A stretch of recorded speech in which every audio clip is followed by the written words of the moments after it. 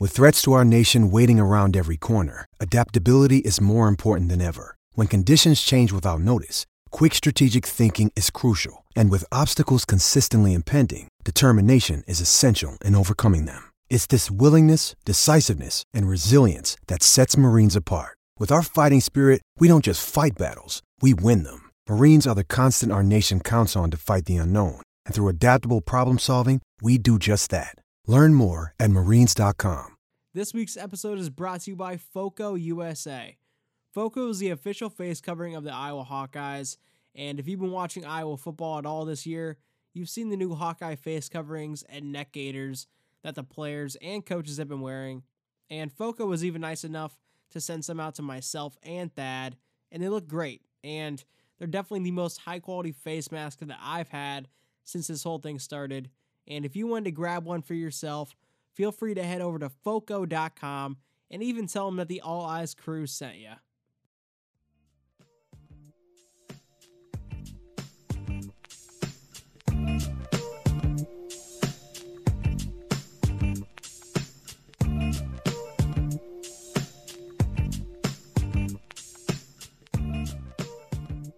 What's up, all of you beautiful people, and welcome back to the All Eyes podcast. And, we said it last week, the week before, and the week before that, and I think the week before that too. But we're glad to be back talking about a double-digit Iowa win. But, this one felt a little different, and things happened that we really hadn't seen from the Hawks in 2020. With that said, I think that it also is an appropriate time to address some of the news that came out of the Iowa football program this past week, and that is Julius Brents is transferring out of the program, or at least entering the portal. Not necessarily transferring out from what I understand, but his name is in the portal, which doesn't bode well for him, continuing his playing career at Iowa. And that's kind of surprising news. I mean, he's a guy that had a bit of playing time this year and has been a starter at times. And so I guess, Thad, what are some of your summarized thoughts on just the Brents transfer news? The timing was interesting, middle of a season like that. And Kirk Ferentz mentioned it in the call-in show that it was just a unique time that Brents had come and talked to him, told him to sleep on it, and was ready to enter the portal. So it's interesting. It coincides with a little bit ago when Coach Ferentz mentioned how Terry Roberts was a guy who's going to see the field, as a potential starter down the road. So is it a thing where he was passing him? I don't know. Brent's, the first game, played a ton of snaps against Purdue. Iowa was in nickel for a large portion of that game. And he's really watched his snap count decrease over time, where he's been pretty much just relegated to a special teams player. And all that said, he's still a young player. We saw him obviously thrust into the starting lineup due to injuries as a true freshman, but he's a redshirt sophomore. He's a guy that projects to be a future starter. So it's just interesting to see somebody just say, all right, maybe I want to look elsewhere. But we're also in a time where, the transfer portal is on fire right now. I think in the last week there were, close to 100 people, maybe. I keep reading reports, so-and-so's entered the transfer portal, this player, that player. So I think we're in a time right now where players are just searching for anything. Yeah, and what I really thought about, and you already kind of said it, but the Terry Roberts news and Kirk really, hyping him up as a guy who should be getting more snaps because of how well he's played, not only on special teams, but in limited kind of snaps on defense. I knew that was going to spell the end or spell some cloudy kind of future for one of the Iowa defensive backs for sure. I mean, there's only a certain amount of spots. And what we've seen from Julius Brents when he has started for the defense is he's kind of thrust into that role as like the alley run defender, and not really a guy who's playing a lot as sort of the roaming back end guy, which is weird because that's almost how I see his skill set optimally working out. He's kind of a lengthier guy. He has some pretty decent athleticism for how lengthy he is. But when he's been forced to make plays in the alley, I thought that's kind of where, he got caught up with the ankle tackling and he missed some tackles and he wasn't taking on tight ends that well. And it's just kind of interesting how they never really found a way to make that work with him, because I almost think that he's a kind of guy that slots better into the Jack Kerner role, where he kind of roams around, and yeah, he can come up and make some plays in the box from time to time, but that shouldn't be 70% of his, his rep load, which it kind of felt like it was when he was getting more playing time. So, and, on top of that, if he's transferring for whatever reason, I don't think like Iowa fans should be, upset with him. You have a limited time in college, and he's obviously a decent enough player. And if he's, wanting to make a decision that's best for himself, I think, there's no reason to get on him for that. And I wish him the best wherever he ends up. I mean, if you're a player in that situation, you want to play.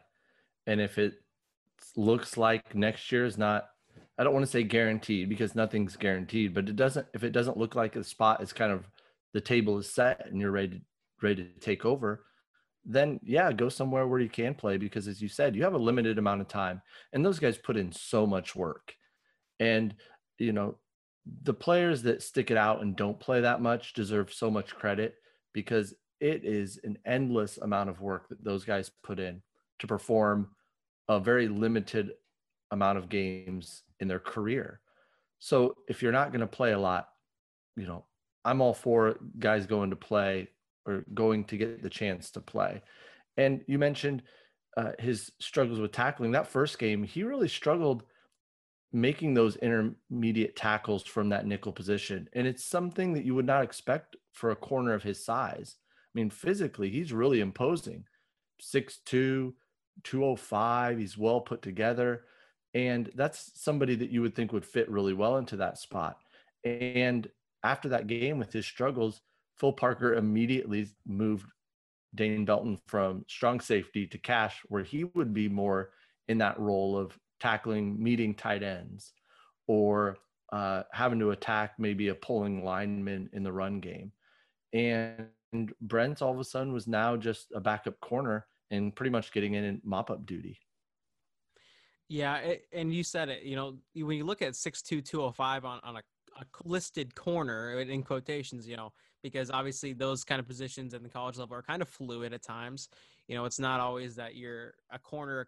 You can be a safety playing corner just because that's where they need you. But it really did feel like he was slotted out of position as far as just his role in the Iowa's defense. And I don't blame him. He gave it his best shot, and he's played now. What is it? You said he's a redshirt sophomore. Yeah, I mean, that's enough time to plant yourself in a university and realize, whether or not that university is trending in the right direction for you in your best interest. I think, you gave it 3 years. It's not like he's coming in as a 4-star guy, didn't get immediate playing time because he got beat out by a veteran, and then is deciding to hightail it out. He gave it his best shot, and I think he gave Iowa a good run, for as far as just recruits go. Yeah, and he's going to find somewhere to land. I know that kind of came out where there were some reports, well, where are all these guys going to go? And somebody like him, he's going to find a spot because he's been coached and coached well. He's a talented player. He's going to find a landing zone, a landing spot. And I would not be surprised if it were in the Big Ten East somewhere. Yeah, almost like a DJ Johnson going to Purdue or something like that. But yeah, moving off that, like I said in the intro, this Iowa-Illinois game was a pretty interesting one for Iowa, and I feel like there's a lot to talk about. So, Thad, what are a couple of things that kind of stood out to you, or what are the main takeaways from this game? Well, I think the thing that had everybody talking was that fourth quarter stretch of plays where they just went wildcat over and over again to salt the game away. And, you go into those, football coaches will talk about that 4-minute drill to end a game. Iowa gets the ball kind of deep in their own territory after a 4th down stop, and there's about 7.5 minutes to go. And they come out with a couple of traditional plays, pick up a 3rd and 3 on a pass. And then from there, it's Tyler Goodson in the Wildcat. And next thing you know, Iowa's marching down the field, and they score a touchdown, and they've taken about 5 minutes of clock off. And that's for a team that's going to play close games frequently, the way Iowa runs their program. to be able to try to go to something and to be able to salt those games away. The teams know you're going to run. You're trying to use clock, but that misdirection, and it just creates enough indecision on defense, and it gets the ball in a variety of players' hands who can make plays. All of a sudden, you've got Goodson carrying, Sargent, Amir Smith-Marset, Tyrone Tracy about breaks a touchdown. So you have that variety, and Ivory Kelly-Martin's back there too, and those guys are all playing together, and the defense has to try to be aggressive because you're trying to get stops, but at the same time, you have so many run gaps. Or all of a sudden you can go left, you can go right, you can go up the middle. You've created so many extra gaps for the defense to be concerned about. And next thing you know, Iowa's down, marching down the field, and all of a sudden they're in the end zone. Yeah, and I'll be honest. I'll say I was on the wrong side of this when Iowa busted out the Wildcat. I believe it was the first game of the season against Purdue for the first time. I thought it was almost kind of gimmicky. It was almost like Iowa's offensive line was so good that they just wanted to just show how dominant they were and just kind of, get manufactured yardage just by barreling down on the defensive line in front of them. And then we saw it, scattered around throughout the year as well. But what I've seen every single time they've ran it after that first game against Purdue, they've added subtle wrinkles to it. They're pulling guys at times. They're running the read option kind of thing. They've done it out of the pistol once. I mean, that's the kind of variety that I think makes it not a gimmick. It almost elevates it to okay, this is an actual, runnable offense. And I do think that there's still at times, I do think that Iowa could get caught running that and then just get shut out by a more instinctive or more athletic kind of defense. But as long as they're keeping it fresh, adding some variety, and not just running it, down the A gap out of the gun or out of, from Tyler Goodson's perspective, then I do think that it's definitely a viable part of this Iowa offense. And that's insane to say when you think about Iowa's history just with that kind of thing.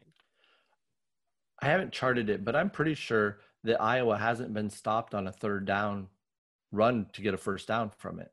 And they've used it quite a bit on those 3rd and 2, 3rd and 3 situations where in the past, the run game just hasn't worked. They've tried to go heavy formations and it hasn't worked well. And all of a sudden they've implemented this as a way to get an extra blocker, so to speak, and pick up those first downs. And it's been very instrumental in keeping drives alive. And the first time I was in the same boat, the first time we saw it, Iowa was backed up toward their own end zone in a situation where a lot of teams, especially Iowa in the past, has just gone quarterback sneak. Well, here's another safe way to get the ball and have a little higher upside than just maybe 1 or 2 yards on the sneak.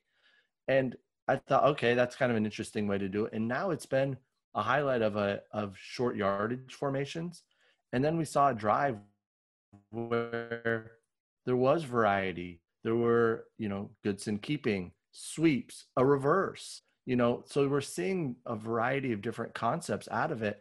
And it's something that they've expanded as the year's gone, which means they trust it. They like it. The first time they threw it out, the first time or two, I don't even think Goodson had anybody beside him. Maybe I think Pottebaum was back there once or twice. And they've added wrinkles of two running backs. They've added wrinkles of a receiver and a running back.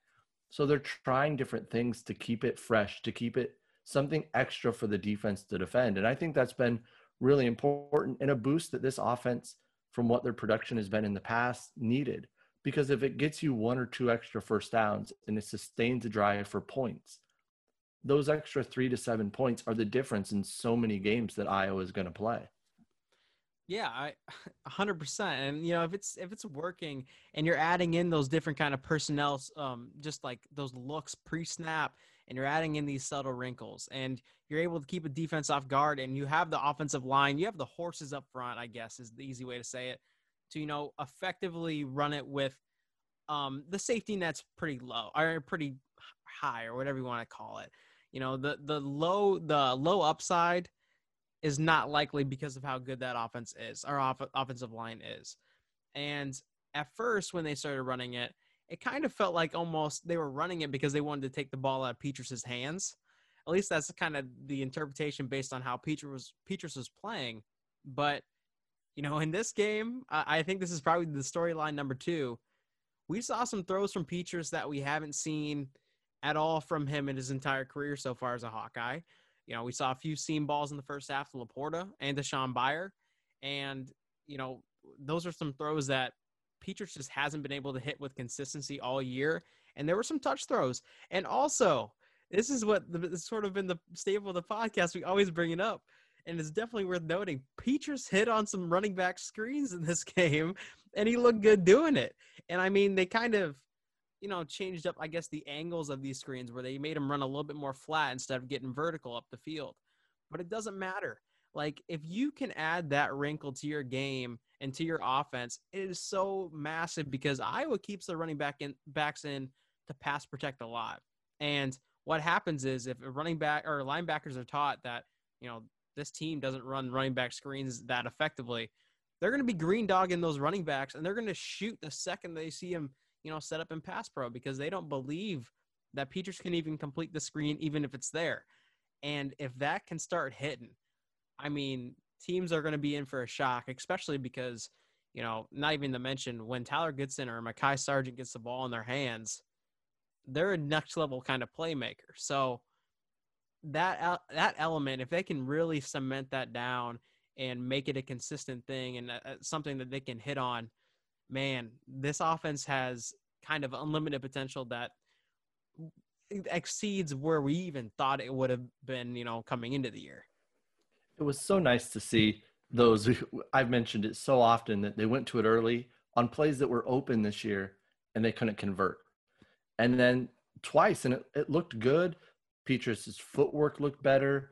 Everything was just more in sync. And that's such a weapon for this offense, as you mentioned, with Sargent or Goodson out of the backfield. Those guys can make plays, and especially if they get into open space. And Iowa's linemen are athletic enough to go make those first and second blocks.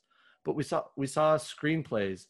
We saw Petras hit Pottebaum out of the backfield on a little shallow cross. And it hit him right on the numbers, let him get upfield for 20 yards.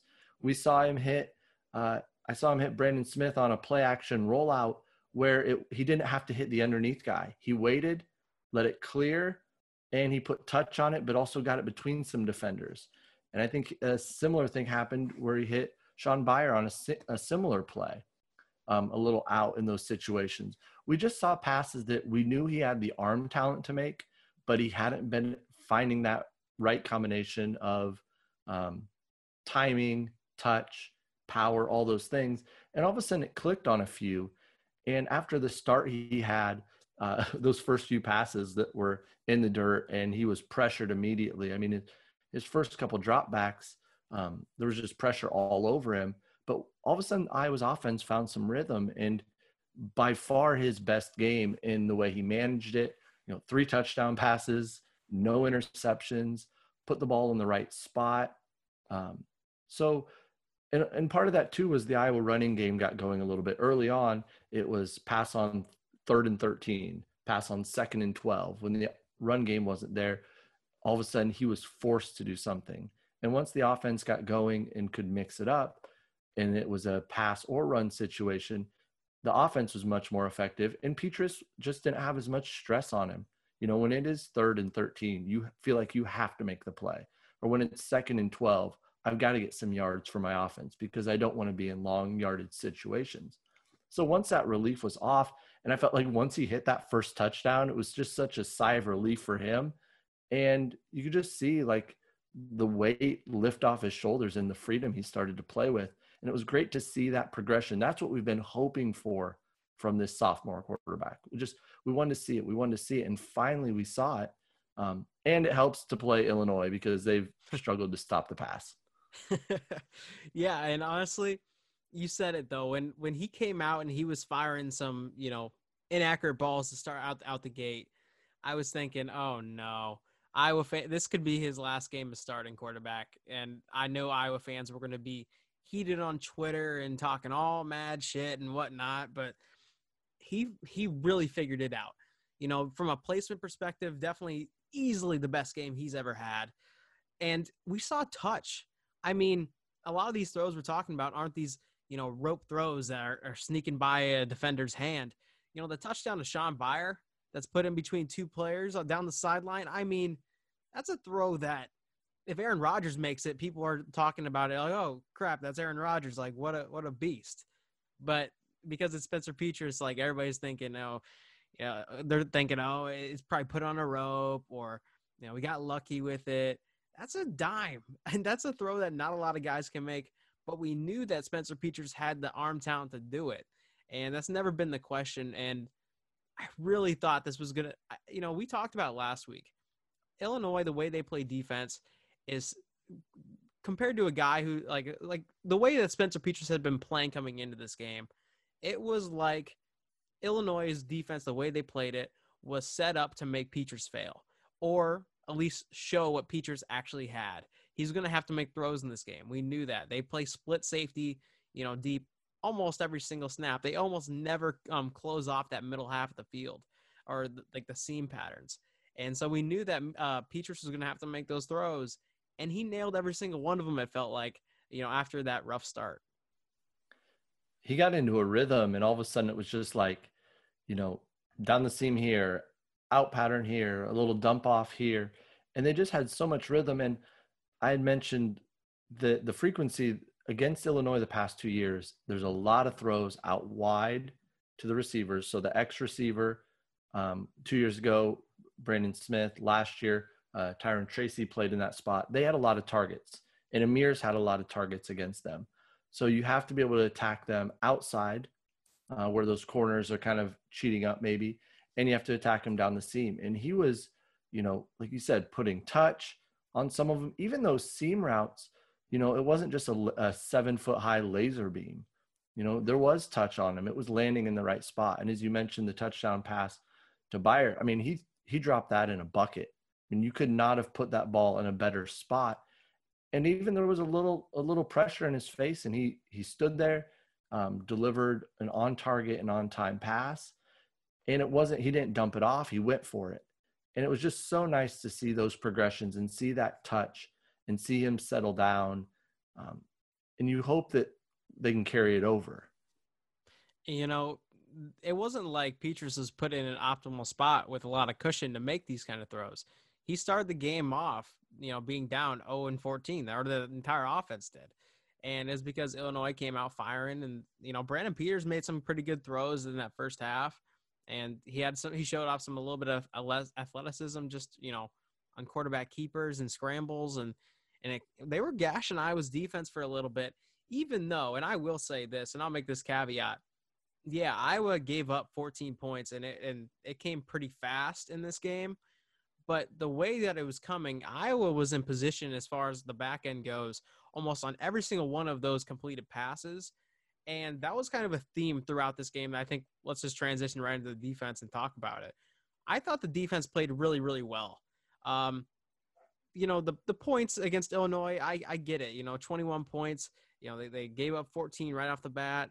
And they looked at, on paper, statistically, it looked like they were struggling, but they were getting their hands on a lot of passes. The defensive line was getting penetration. Running back or linebackers weren't, getting out of the run fits too bad or too frequently.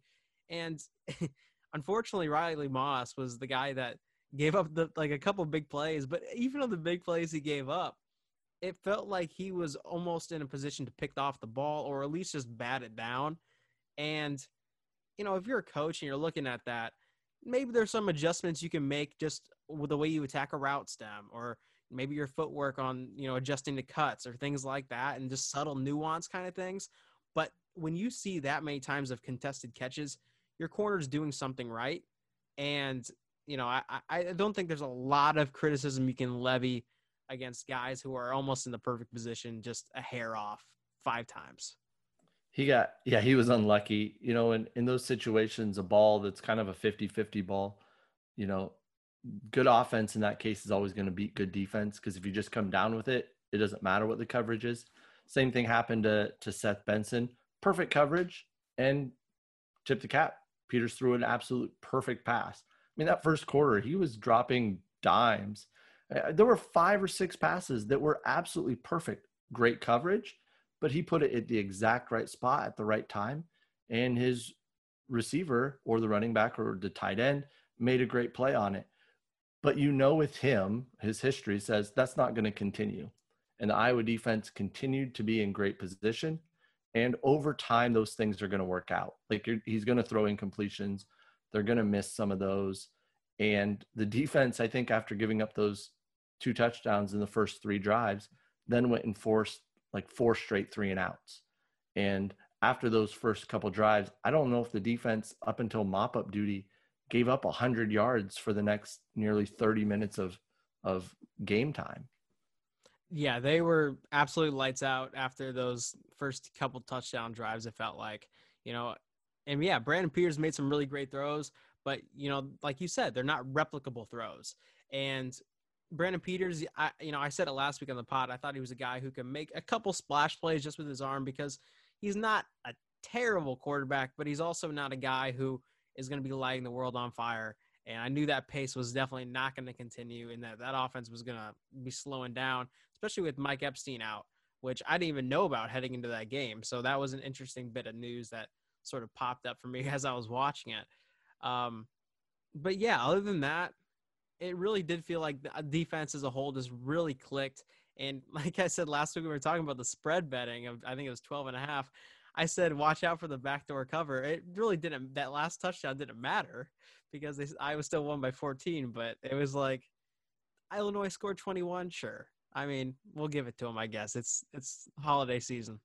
Yeah, I was really hoping that score didn't happen, because last week I could see Iowa, getting that 20 plus and, see what the local book has for a 20 plus win.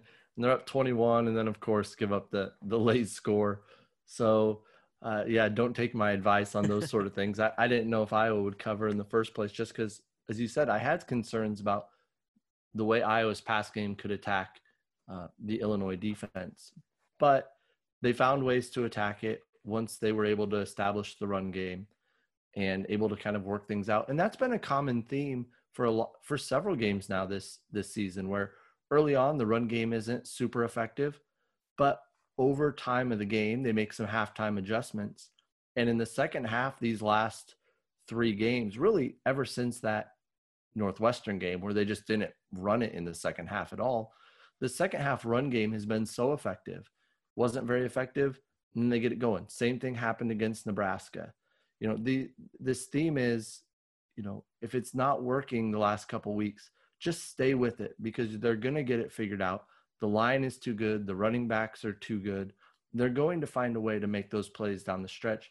And Goodson in the second half and Sargent are just going to be a load if you trust them and stick to it.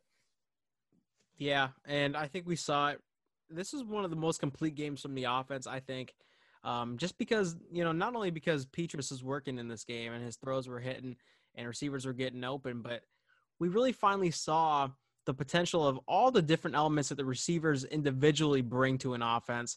And it all felt like they kind of showed off their own thing, and you've been really hyping up Byer the past few weeks, but it's true. I mean, he's not only just a great run blocker now, he's also a threat in the pass game.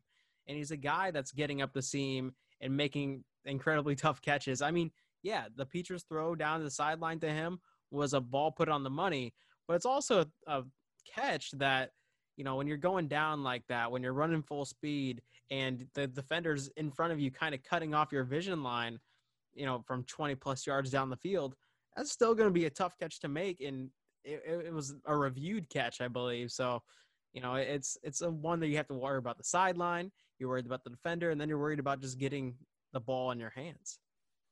Yeah, he's just really starting to come into his own as that pass catcher, and a guy that has the tools, that has a great frame, can move, has demonstrated good hands. He just hasn't, up until this point, had a lot of opportunity to show those off or get into those situations. But it's a player that you can run down the seam, you can run on little wheel routes and let him outrun a linebacker, on the quarterback waggle or different things like that. He can get into space and, make guys miss, try to hurdle a guy and stuff like that. So it was great to see him get his first career touchdown. Same for Sam Laporta. It was crazy to think that the Iowa roster, up until that game, no tight end had a touchdown catch in their career, which seems crazy. But it was the truth up until that moment. So it was great to see those guys get on track, because if Iowa can keep mixing those formations and they can use either one of them in as an end line guy or split out, they had some of that where you split them out into those nasty splits, or you get them as an H back. So their versatility really creates a lot of options for this offense as well. So it was great to see them get on track and really have their best game together. Yeah, and before we fully transfer into talking about Wisconsin and sort of that game coming up Saturday, which feels like a massive, massive game for Iowa, just to cement how good this Iowa team actually is, because it feels like Wisconsin is always the hump. But one of the areas I do want to highlight, and this was an area that last year for Iowa really struggled against Wisconsin almost throughout the entire game on defense specifically. But, about 3 drives per game, Iowa's defensive line is going to rotate out for the sort of that second unit just to spell, Iowa's core 4 starters. And one of the guys that was getting a lot of praise coming into the year was, and he's sort of a veteran kind of guy, is Austin Schulte. And, he's had moments, but against good teams, I haven't seen him, perform up to par yet with just what is needed against a team like Wisconsin would. And this past week, he did struggle when he got in there. He was getting pushed around a bit, and, he's going to be facing a lot bigger dude just personnel-wise against Wisconsin on Saturday when he does rotate in. And it's going to be interesting to see, how often is Jack Heflin going to be on the field? Because this does feel like the best defensive line Iowa's had, or most equipped defensive line Iowa's had to compete with Wisconsin's running game in a long time. Just because Jack Heflin is so good at being a 2-gapper, being a clog, and a guy he can penetrate. And then obviously Davion Nixon needs, no analysis. And this also feels like a great linebacking core that's good enough with the run fits and athletic enough to make up for mistakes, because there's going to be a lot of misdirection. It just feels like this unit, this front 5, this front 6, this front 7, whatever ends up being, it does feel like the most equipped kind of unit they've had. And I'm just curious, when Austin Schulte does get on the field and that second unit does get on the field, does Iowa feel confident, just unloading blitzes down the A-gap? They have the dogs to do it. We've seen it with Jack Campbell, and we've seen it with a guy like Barrington Wade, and we've seen it with, a number of Iowa linebackers and even safeties so far this year. So that's an area that I think it's going to be so fun. We've been hyping it up all year with Jack Heflin, but it's just going to be we're finally getting the matchup. It's, can Iowa stop a great ground game? And even when Wisconsin is sort of having a down year per se, as far as just numbers on the board is concerned, it's still Wisconsin. They're still well coached. They still have the talent to do it. And that's just sort of my takeaway on it. That's a matchup that's really going to be highlighted, and that I'm interested to watch, because Jack Heflin just got matched up with Kendrick Green at Illinois, who's one of the premier guards in the Big Ten, and a different style. He is not quite as long as some of the Wisconsin guys on the interior, but a guy who is incredibly technically sound, who is a mauler inside when he gets hing hands on you. And Heflin definitely more than held his own. I thought he played a really nice game, was disruptive, isn't going to be making a lot of tackles in those situations, but is filling up space, is eating those blocks, is letting those linebackers crash. So he is so important. I expect, when he comes out, we'll probably see Noah Shannon fill a lot of those roles, a little bit bigger body than Schulte. So I think they could move him around and play both sides, both behind Nixon and Heflin. But it's one of the few times for Iowa, that front 4, you just feel really confident in their ability to stop the run. From Van Valkenburg all the way across to Golston, those guys have been so good and consistent stopping the run this year. And, a lot of the access that the linebackers have had is because of that. And they're going to be a lot of, they're going to see a lot of traffic in front of them this week. As you mentioned, there's going to be misdirection. There's going to be guys pulling. If you feel like you're cut free, you better watch. Somebody's coming from your side. So that's going to be really interesting. So does Wisconsin try to trap or try to run a bunch of things at Nixon and try to get him upfield? You talked about if you just cut him loose, what could he do? Well, this is a week that he's just going to have to be really disciplined. And I expect him to be. He's been great at that all season. And then the Iowa linebackers are going to have to fill. Dane Belton is going to have to fill.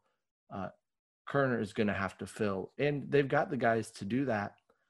The only spot where, and you've mentioned it before, do they try to attack on the perimeter and make Hankins make plays in the open field? It's kind of been the one spot where maybe Iowa hasn't been as successful. But this iteration of Wisconsin does not have the perimeter side-to-side speed that they've had the last few years. There's no Jonathan Taylor. There's just some of those guys who they've run jet sweeps with aren't there. Cruikshank is now at Rutgers. So some of those guys that have made some of those plays, and we just found out that Davis isn't going to be playing at receiver for him. So they are a little more limited on the perimeter than they've been in the past. And while they have a nice ground game, they're still running the ball fairly effectively. It's not the Wisconsin that we've saw where they're going to get 200 plus yards on the ground every week.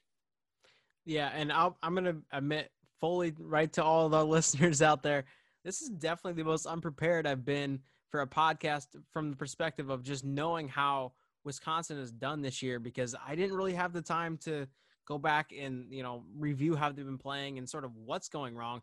I've seen it live, and I've seen that, they're putting up 6 against Indiana and they're struggling against Northwestern. And, Graham Mertz went from God against Illinois in week 1 to sort of this, human kind of not so stat padding looking quarterback based on the box scores. So that is definitely going to be the guy who's the more knowledgeable person on this Wisconsin team and how they're doing. So I guess my question to you, just for the listeners' sake and for my sake, is, what is going wrong with Wisconsin? Because this just doesn't feel like a normal Wisconsin team, especially after week 1 when they put a beat down on Illinois and it felt like they were just going to, trot right into a Big Ten championship game again. The number one thing that stands out is they just don't have that superstar at running back.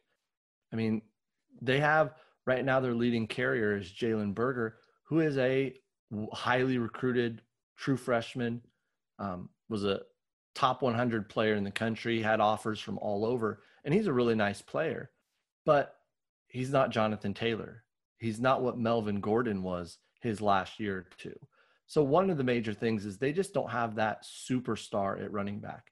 And there's been years where Iowa has kind of bottled up the Wisconsin run game and then big play. You hold them. It's 3 yards, 2 yards. And then next thing you know, it's 18, it's 25, it's 40. Or in Melvin Gordon's case, I think it was like nothing, 60 or 70 yard touchdown. So they don't have that superstar there. The other thing I mentioned earlier is they're just not nearly as talented on the outside as they've been in years past. Obviously, their leading receiver right now is Jake Ferguson, who's a really talented tight end. In their 4 games, he has 23 catches, 4 touchdowns, 235 yards. So by far their leading receiver. But after that, you look, their next leading receiver is a receiver with 10 catches, but only 64 yards.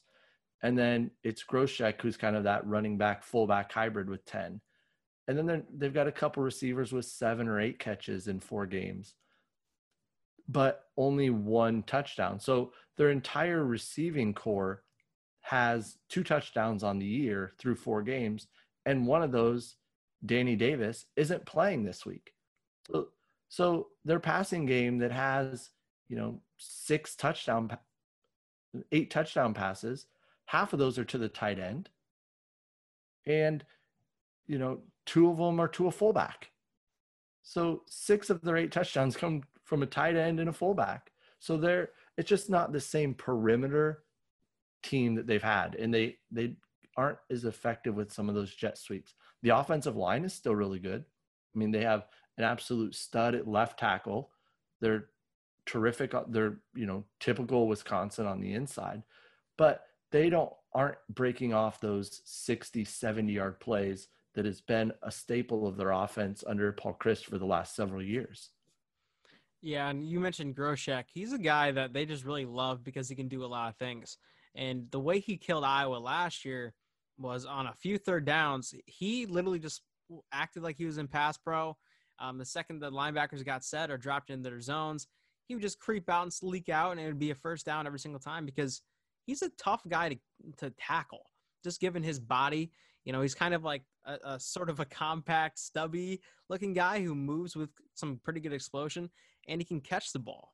So they have a lot of different elements. Also with Jake Ferguson, like you mentioned, that's a guy that's definitely an NFL type talent just because of how fluid he is. And he's also a really good blocker. So it's interesting to see the pieces that they have. And Graham Mertz in week 1, this is a guy that Wisconsin fans were really excited about last year and actually thought should beat out. I'm blanking on the name. Remind me, Thad, last year. Oh my gosh, you said it now. All of a sudden, I'm drawing a blank on it as well. And he played well. Yeah. Oh my goodness. The quarterback we can't be named, who got hurt before week 1, and Graham Mertz ended up starting. Anyway, people thought that Graham Mertz should have been the starting quarterback last year when he was a true freshman. And when you saw him week 1 against Illinois, you're just like, dang, did Wisconsin really keep this guy on the back burner for, a decent quarterback, but not a great quarterback? Like, what are they doing? This guy feels like, the next second coming. And, man, it's been kind of a drop down to earth where, I watched the Northwestern game. Like, he misses a lot of throws that he probably should make. And he does look like a freshman QB. You said it before the podcast. He does look like a freshman QB at times, just from a live perspective. But man, there's a lot of arm talent there.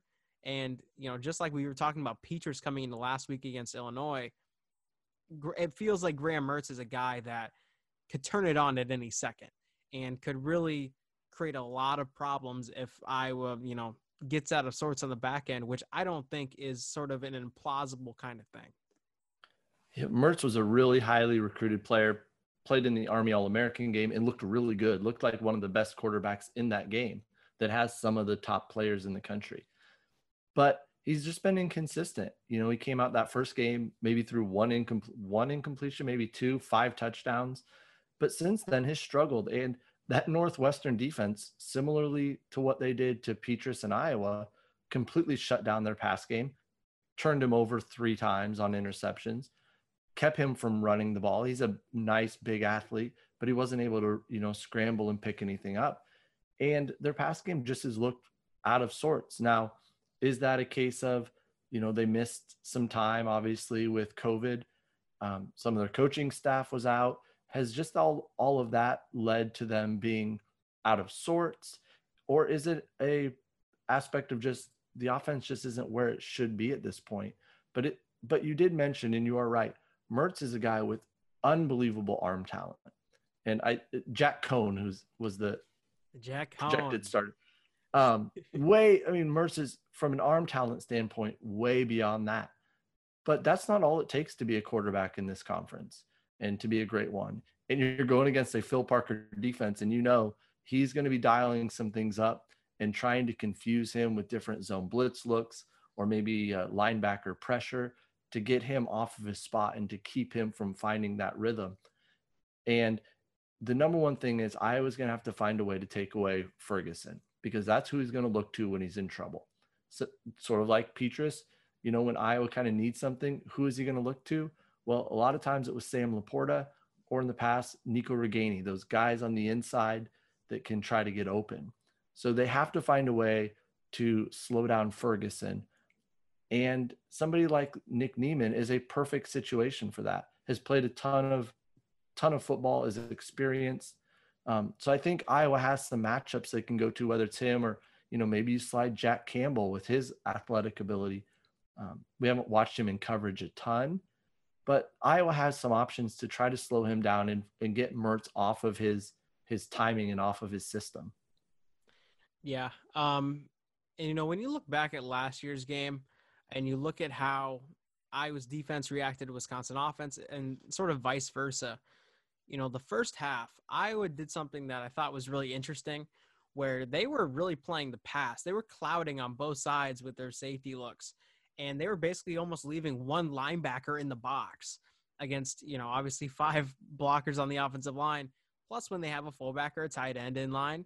And it really bit them in the butt because they weren't fitting their runs well. They were getting shoved out of running lanes on the up front. It wasn't a good game for Cedric Lattimore. It wasn't a good game for Brady Reef. It was a really bad game for Damone Colbert, and it was a bad game for Dylan Doyle.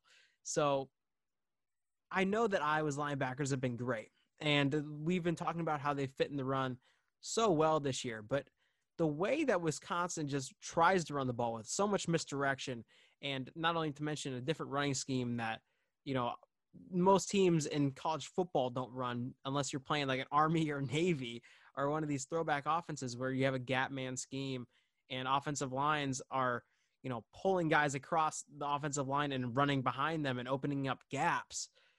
It's a different kind of way to approach it as if you're a defender. And in the second half, after Iowa was just getting gashed, one of the changes they made was Michael Lujamudia. They basically said, listen, dude, we want to give you safety up over top because Wisconsin's got some pretty good players at receiver, but we need him to almost come up in the alley and cheat and almost be like the second level to the second level. And so they left Michael Lujamudia on islands. And what happened? Michael Lujamudia had the worst game of his career. Wasn't even close. He got beat on a lot of double moves. He got beat on a touchdown. It was actually the touchdown that he got beat on was a fake jet sweep that ended up they actually gave, not fake jet sweep, but it was a jet sweep that they actually gave off that was set up by fake jet sweeps. And he just got caught looking in the backfield, had no idea where the ball was. What I'm trying to say is this is going to be a completely new look for a relatively inexperienced defense in Iowa. I mean, this is Riley Moss's, when you think about it, his first real season of getting legitimate playing time. And the real veterans on this Iowa team are a guy like Matt Hankins and Jack Kerner and maybe Davion Nixon and Chauncey Golston. That's probably it. And when you look at last year, who of those guys played well? I didn't think Jack Kerner played particularly well. Davion Nixon didn't get a lot of snaps in that game. And Chauncey Golston it was the worst game of Chauncey Golston's career as well. He got pancaked probably 5 times in last year's game. And this is not going to be easier. This Wisconsin offensive line is relatively the same outside of their center, Tyler Biadasz, who is in the NFL now. But this is going to be a different beast. And, this is going to be a real test for Iowa's inexperience just to see how they can adapt on the fly to this game, because I don't think it's going to start out pretty. You mentioned they had to go to Dylan Doyle because Christian Welch was out, and it's a game looking back. You say, man, if Welch plays, is it a different outcome? Because you mentioned all the times that Groszczyk just would slip out and get open, and they missed Welch's instincts and his athleticism. So now Jack Campbell did get in a little bit that game and got his feet wet and experienced that. But he and Seth Benson are going to have a really important role in this game to get through the wash, and while Campbell athletically is a guy that should be big enough, strong enough to meet some of that, Benson's the guy I think is the wild card, because this year he has shown fantastic instincts and the ability to knife through and get through that. He's not as big, but he's shown excellent instincts to get through those creases and meet the running backs and be able to get them down. So that's going to be something else that we're going to watch is our Benson, our Campbell. If Barrington Wade is in there. Last year, Iowa started 4-4. So they started with 4 linebackers on the field that game. Do they go to that? Are those guys able to get through the wash? Are they able to make plays? Or, are Kerner and Merriweather tasked with making a bunch of tackles on the back end? So if their tackles are up, there's some trouble. But I do think, we've said it, that front 4 is equipped to handle this as well as possible. I mean, you're not going to shut down Wisconsin's run game. That's just not going to happen. But if you can limit them from just constantly churning out positive plays, you give yourself a chance. Yeah, and you just mentioned it. That defensive line, it can't be just left up to the linebackers to constantly make the tackle every single time. There has to be some kind of penetration. There has to be, forcing those manufactured running lanes in Wisconsin's offense to sort of get bounced outside, or at least, just try to have the running back, stop in his steps and be like, okay, I can't go to that gap, that they're slanting, or they filled that running lane really well. And so now they have to improvise. And like you said, they don't have a Jonathan Taylor this year. They don't have a Melvin Gordon who, after the structure of the play breaks down, is going to do, crazy, spectacular things like break 10 tackles and then all of a sudden chunk out a 40-yard gain. And again, Jack Heflin is such a massive addition. And even Davion Nixon, who, like I said, didn't really play a whole lot last year. They actually kind of went away from him at times because I think last year they were concerned that he would almost be a little bit too aggressive in his play style to combat a team like Wisconsin, where if you're putting your ears back against Wisconsin, you're doing something wrong. You have to make the pass beat. Yeah, I don't care how good Graham Mertz, might be. You have to make him win if your Iowa's defense. And just the way that Wisconsin attacks you with so much misdirection and so many different personnel looks, and it's all condensed with, maybe even 2 tight ends on line or 2 tight ends on the same side and a fullback. I was going to get hit with everything that they haven't seen. And this is going to be a real barometer test. I've always thought about this when Iowa plays Wisconsin. You don't have to beat Wisconsin to be a good Iowa team. But if you're an Iowa team of the level or the caliber of being, the Big Ten championship level or a Rose Bowl caliber Iowa team, you have to beat Wisconsin. And this is always sort of like the Super Bowl of the Big Ten before, postseason play comes up. I as you were talking, I just went to look it up. Yeah, last year in this game, Davion Nixon only played 22 snaps, out of 74. So he was just not on the field very much. And as you mentioned, those 2 linebackers in the middle, Dylan Doyle and Jaimon Colbert, really struggled. Really, the only guys that played very well that day were AJ Epinesa, and Matt Hankins had a nice game. I thought he played really well in that game. But outside of those 2, really everybody else on defense really struggled at different times. And, there were missed tackles, there were poor angles, there were guys just getting eaten up on blocks. So what's the difference this year? I just think that front 4 is better equipped to handle it. And, Wisconsin just doesn't have the weapons on outside. There's no Cephas isn't out there. Davis isn't out there. So you eliminate some of that worry about some of those deep plays, because a guy like Cephas was a major weapon for that team and somebody who I think was one of the better receivers in the Big Ten West Division. So all of a sudden now, if you limit their weapons on the outside and you don't have somebody like Jonathan Taylor, it's less pressure on the defense of that, well, we could get hit for a big play at any moment. Yeah, and you mentioned the 2 guys that did have a good game last year, and it really did feel like AJ Epinesa and Matt Hankins, and that was really it for Iowa's defense. And honestly, you're right, but I would even go as far as to say AJ Epinesa in last year's game was sort of taken out of it.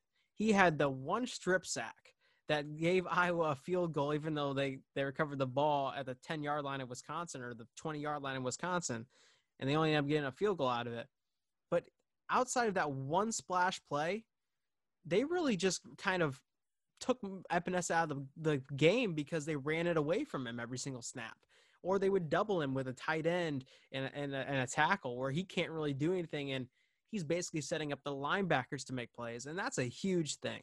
And I'm going to be honest, this is a game where Davion Nixon, because we haven't really seen his full body work as a player, even though we know he's very great and we know how he projects as far as an NFL prospect goes. But as far as just an overall fully equipped player, it's going to be interesting to see how they attack him in this game, because they're not going to be running the Jack Heflin side if they can help it. If they can try to take Jack Heflin out of the game, that's the guy they're focusing on. They think that's the guy that creates the most problems. Not a guy like Davion Nixon, who is 305, compared to a guy like Heflin, who's 330 and plays the run much better than Davion Nixon, just based on taking on double teams and just taking on, lead fullback blocks, or being able to keep your eyes up once you're penetrating as a run, as a 2-gapper. This could be a game where Davion Nixon, people look back on it and are like, well, maybe that's why he's fallen a little bit in the draft, because he struggled defending the run or something like that.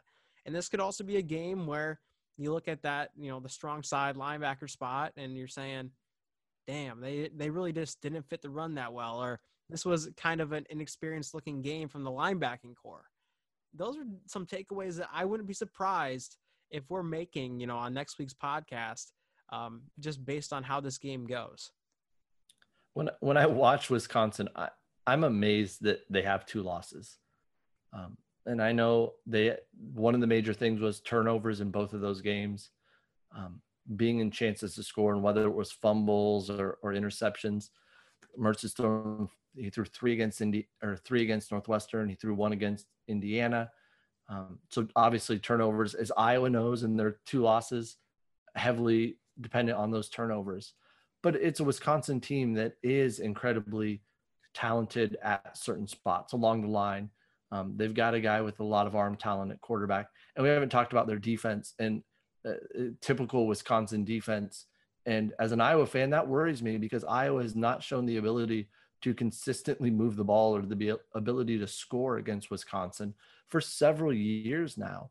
So that defense is still a major impact, and they still have a lot of talent. I mean, when I look at from the Iowa's offense versus Wisconsin's defense, it reminds me a little bit of Northwestern in that they have 2 excellent linebackers in Sanborn and Chennel, and they're good on the back end too, at safety and at corner. So it's a situation where, are they able to just put those guys on an island and then let those linebackers roam free and make plays all over the place?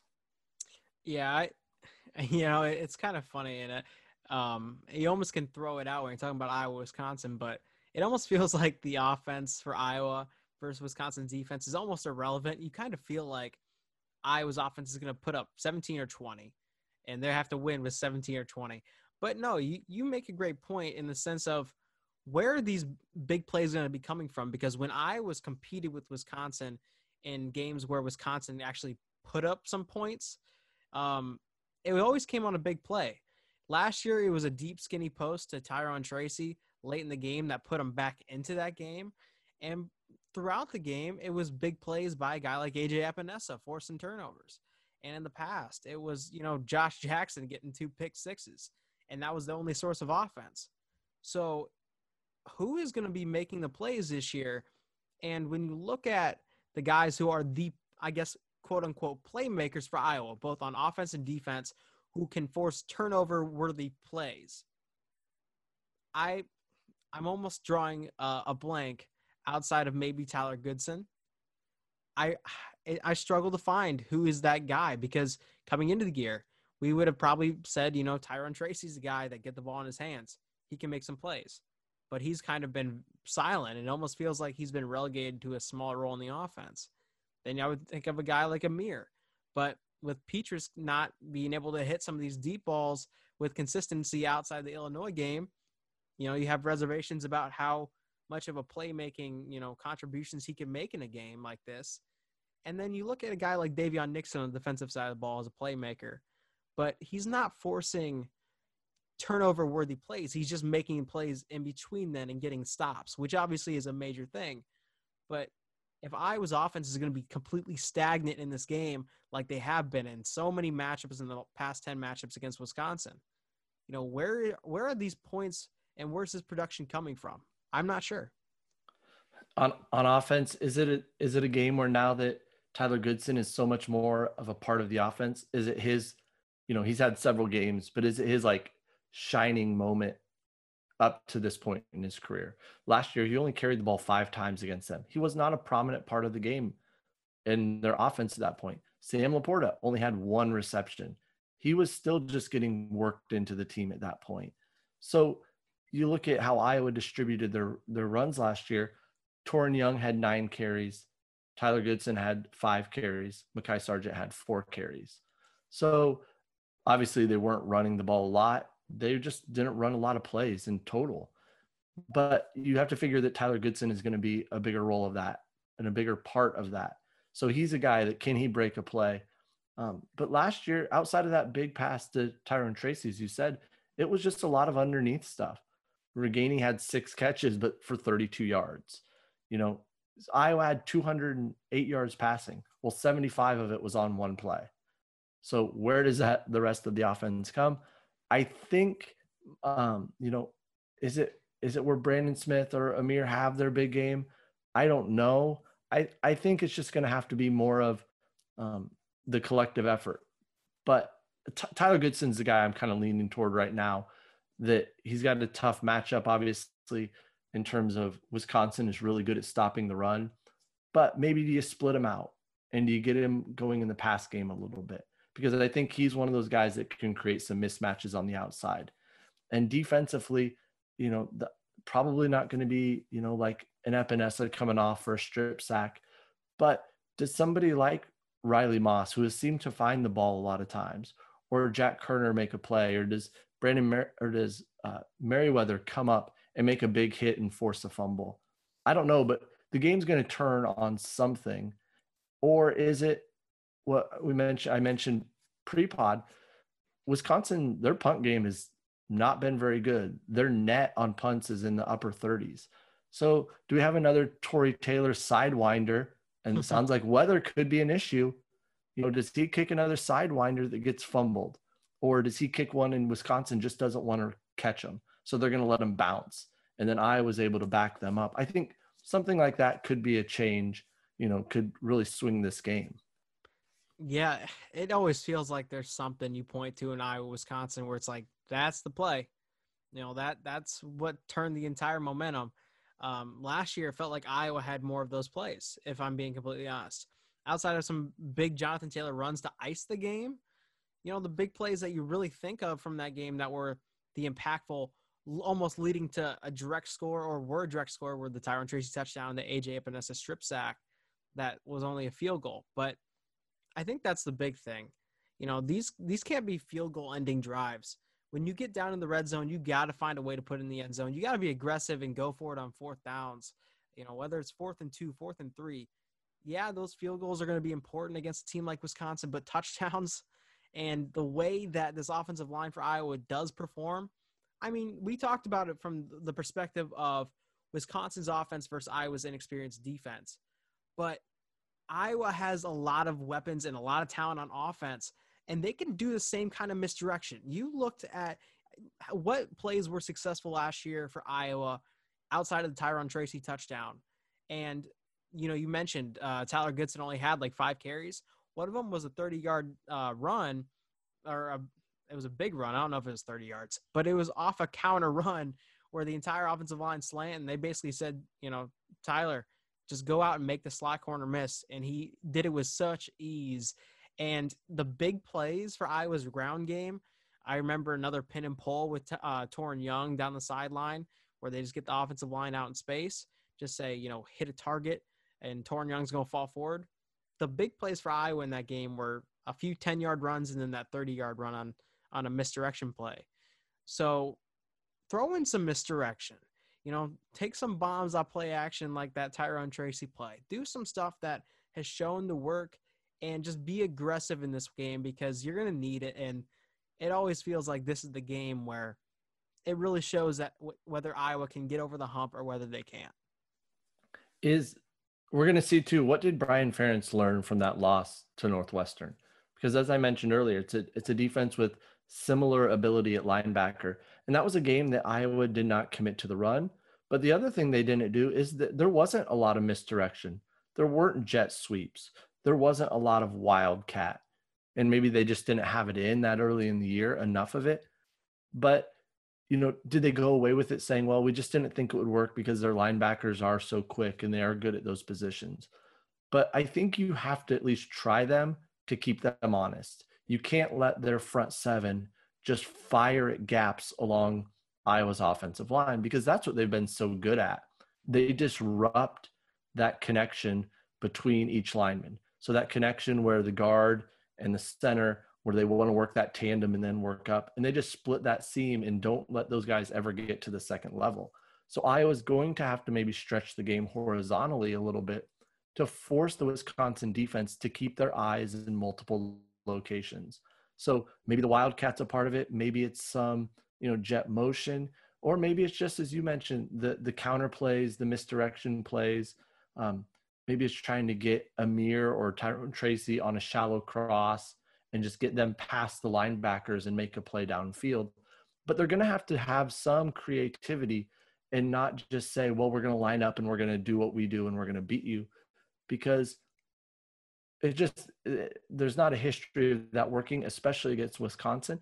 And as good as Petrus looked last week, this is a totally different animal going up against this Wisconsin defense. Yeah, and honestly, I'm so excited for this game. Not only is it Wisconsin, not only is this a good Iowa team, but I can't wait for the rewatch, because this is a really telling moment for a lot of things with Iowa. Not only with it being the regular season capper, but how far has Brian Ferentz come? How does he use all of this talent to attack a defense that has killed him historically since he's become the offensive coordinator at Iowa? I mean, look at that first game that he was offensive coordinator for back during Nate Stanley's first year starting quarterback, 2017 in Madison. They had like 40 yards of offense, and the only points they put up the entire game were 2 pick sixes from Josh Jackson, and they lost by 24. So it's going to be so interesting to watch this back, and it's going to be so fun just to live up in this rivalry, because it's definitely a rivalry. And I guess let's head into prediction time. And this is a game that opened the week at -3 for Iowa and has since dropped all the way to +1 for Iowa. So that's a lot of point swing. And what that either says is odds makers got it way wrong off the bat and they're overcorrecting, or a lot of money was going towards Wisconsin to win this game and cover. But basically it's a pick 'em. So, or actually it really is a pick 'em. So who you liking in this pick 'em game? Well, similar thing last week. I thought it was strange when I know Indiana had a backup quarterback in, but Wisconsin came in as like a 14 and a half point favorite in that game. And all of a sudden Indiana gets the win. So is there a big shift this week? But then money continues to just pour in on Wisconsin. And as I said, when I watch them, that's a team that looks in a lot of ways like a traditional Wisconsin team. Great on defense, makes a offensive line, is very effective, but they're just missing something this year. And I'm not sure what it is. And I've been back and forth. If you would have asked me at probably any point of this season, who wins this game, I say Wisconsin. And I've kind of still leaned that way a little bit. I just think historically what they've done to Iowa's offense and just shut them down has been too much. But about yesterday, I finally just was like, you know what? I think Iowa has more pieces. They have more pieces on the perimeter and more weapons on offense. And it's the first time I've been able to say that for an Iowa-Wisconsin game in a long time. And defensively, Phil Parker just continues to press the right buttons and is just a magician as a defensive coordinator. So I'm going with Iowa this week, and I'm going to go out on a limb. I think Iowa gets to like 25. I think I could see Iowa getting to 25 or 26, and just, a combination of run game and a few passes, whether it's getting those tight ends involved or getting a receiver on a big play. I just think something's different about the way this Iowa team is playing right now and averaging over 30 points a game in the Big Ten. And I'm just going to go that route. I'm not sure if I feel that confident with it, but I'm going Iowa 26, Wisconsin 22. So odd scoring, I know, but why not? And I just feel like Iowa finds a way this time. Yeah, man, it's so weird because coming into the year, you're right. I would have said this is a game that Iowa was going to lose. And throughout even everything that's been going on with Iowa playing well and with Wisconsin kind of looking, as low as they've been in a few years at least, it just feels like it's still, for me, from my, I don't know, just my sense or what's in the back of my mind from past matchups, but it just feels like Wisconsin would win again. And also, let me just throw this out because this is tripping me out every time I think about it. If Iowa does win, Wisconsin is 2-3. They have a losing record on a year where everything looked amazing coming in, especially after week 1. I mean, that's insane. But yeah, you're right. This Iowa team feels equipped to handle what Wisconsin does extremely well. And not only just handle it, but effectively attack it in a way that they haven't been able to effectively attack it in a very, very long time. And I'm also on the record on this podcast saying that this Iowa team is as good as the 2015-2016 Iowa team. I'm going to even go on a further limb and say that they're better. They're better, especially if Petras can play somewhat competent. I don't think he needs to be this world beater. And I think last week was almost on world beater kind of territory for him, just in the confines of his offense. But I don't think he needs to be that guy from last week for this Iowa team to reach its full potential in a game-by-game situation. I just don't think he has to. I just want to see him make the throws he's supposed to make and then make some throws on top of that are just some tougher throws that you can do when you have that kind of arm strength. I don't think he needs to play hero ball. He definitely doesn't with the weapons they have on offense, the way they pass protect on offensive line, and the way that they can run it. I think Iowa wins this game. And I'm going to say that, like you said, I think they score in the 20s in this one. And it's going to be kind of a weird feel to an Iowa-Wisconsin game. Yeah, Wisconsin's offense this year reminds me of so many Iowa offenses in the past where it's like, quarterback's okay, running back is solid. They got a really nice tight end. Receivers are so. It feels so much like several Iowa teams over the last few years. So when I look at that, I just think, well, now is Iowa the team in position? Iowa has the better running back. Iowa has the better receivers. And is Iowa's turn to just have those one or two extra players that make the difference in this game? And if Iowa can rattle off 6 straight wins after those 2 losses, I mean, what a great turnaround. Yeah, and doesn't it feel like there's a do factor with Iowa in this matchup? If it's a rivalry, if Iowa loses this week, is it really a rivalry? I mean, there's tension, but you kind of got to win games to make it like a competent rivalry. And it's kind of like almost Steelers-Bengals-ish where, the Steelers are going to kill them every single game, especially when they're this low, and they're going to call it a rivalry. But when a team's just dominating a series and it feels like, it's a W that every single team, Wisconsin fan can put on their schedule at the start of the year, and every Iowa fan's looking at like, that's probably an L. Nobody looks at that when Iowa's playing Iowa State, and Iowa State fans don't look at that Iowa game and are like, that's probably an L. They look at it like, we can win that game. I want Iowa to get to a point where it's like they look at that Wisconsin game and it's on the schedule and they just say, let's mark that down as a win. That's a winnable game. I want to get to that point with Iowa. And with how much talent this team has, this does feel like a point where it can turn on its head. This is a win that moves the needle. And you don't get a lot of those opportunities during the season.